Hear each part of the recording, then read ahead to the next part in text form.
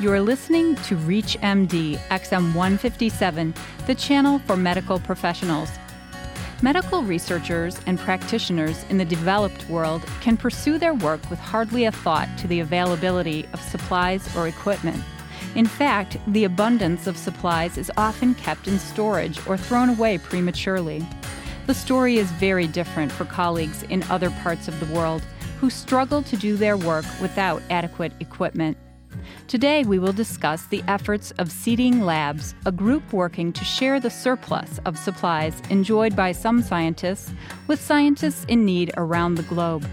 Welcome to the Clinicians Roundtable. I'm Dr. Kathleen Margolin, and joining me from Boston, Massachusetts is Dr. Nina Dudnik, co-founder and executive director of Seeding Labs. Welcome, Dr. Dudnik. Thank you. The idea of reclaiming used lab equipment is ingenious. What inspired you to make the idea a reality by creating Seeding Labs? Well, I'd actually worked abroad in developing countries trying to do science for a number of years. Most specifically, I spent a year in a laboratory in the Ivory Coast in West Africa, where one of the technicians, part of her job was to wash and dry the plasticware, small plastic disposable test tubes. I spent a year there, and about 3 weeks after I left, found myself working in the labs at Harvard Medical School, where the idea of reusing those disposable items was absolutely unthinkable. And if you dropped one on the table, you would throw it out and you get another one anyway.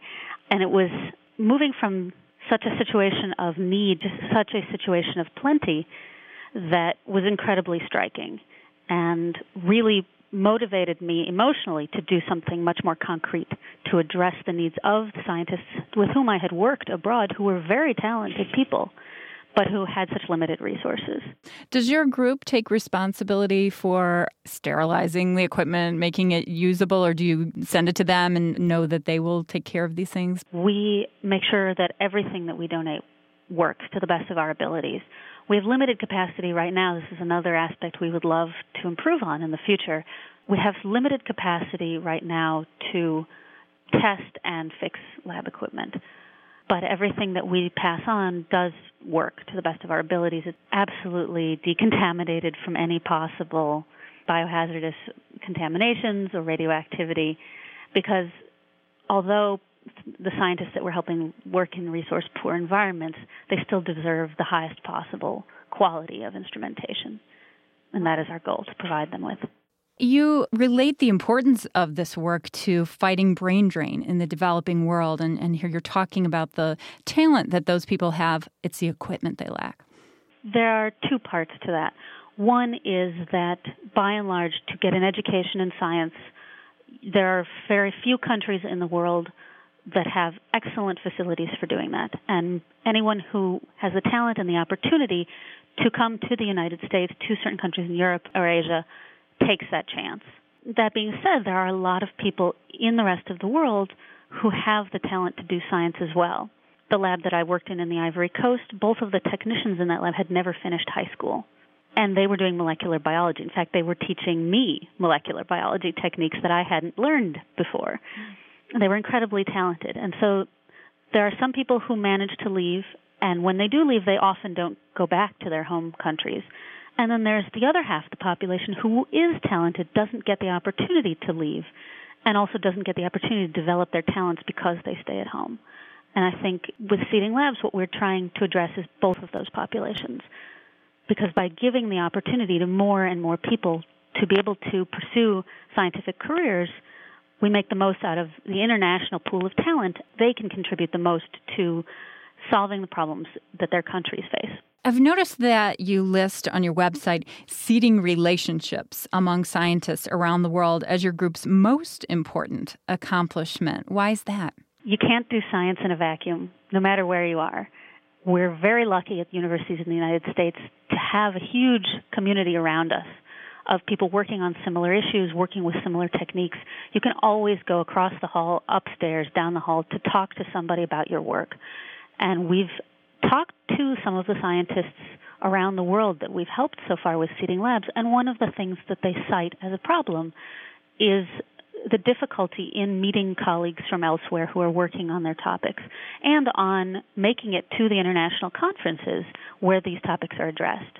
And so one of the things that we feel is an absolute priority for building the strength of the entire global scientific community is to make it truly global, to make those relationships possible regardless of distance.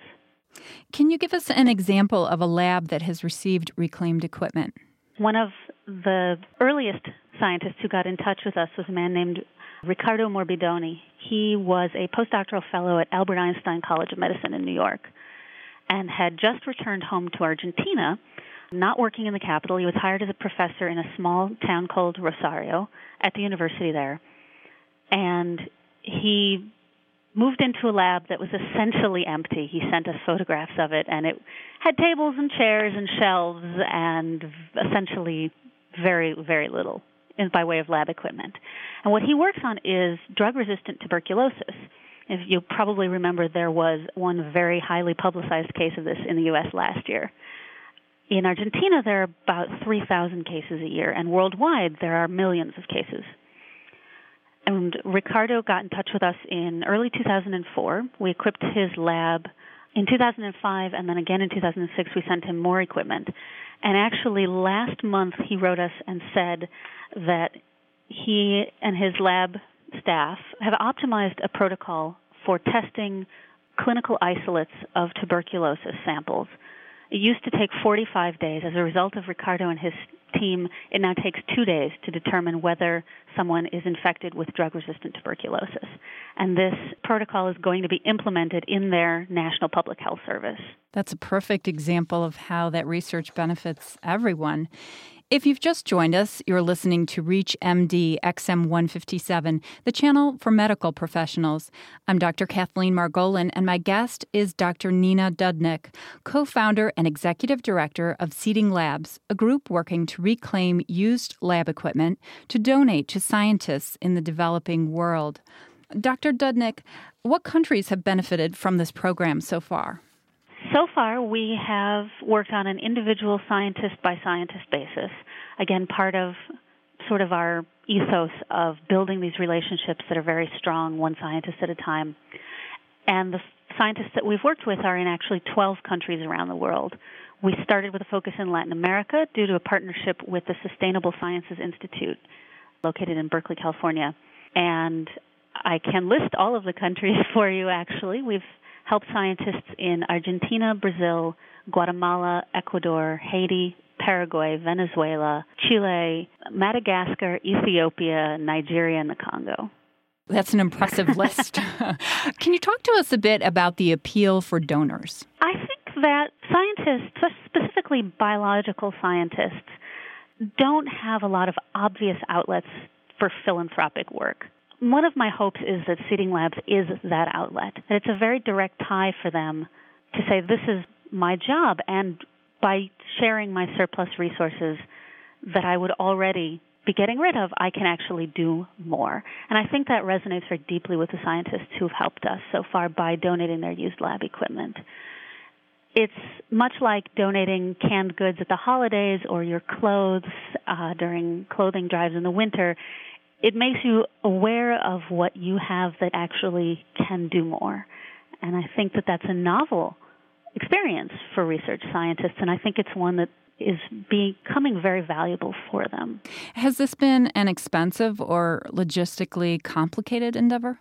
The logistics are a bit involved, absolutely. With shipping considerable amounts of equipment overseas, there are a lot of customs legalities to be worked out. But it's not as difficult as you might initially think. And I believe that that's possibly why no one has done this before us. We literally did start this as a small group of volunteers on a shoestring budget. And even so, we managed to do an enormous amount. And so I think that the logistics are absolutely overcomable. The expenses are mostly involved in the turnaround of the lab equipment as well as the shipping of it overseas. What is the connection between Seeding Labs and Harvard University? Those of us who started Seeding Labs were all graduate students at Harvard University. This was back in 2002. I was a graduate student in molecular biology as well as 2 other fellow students in the same program.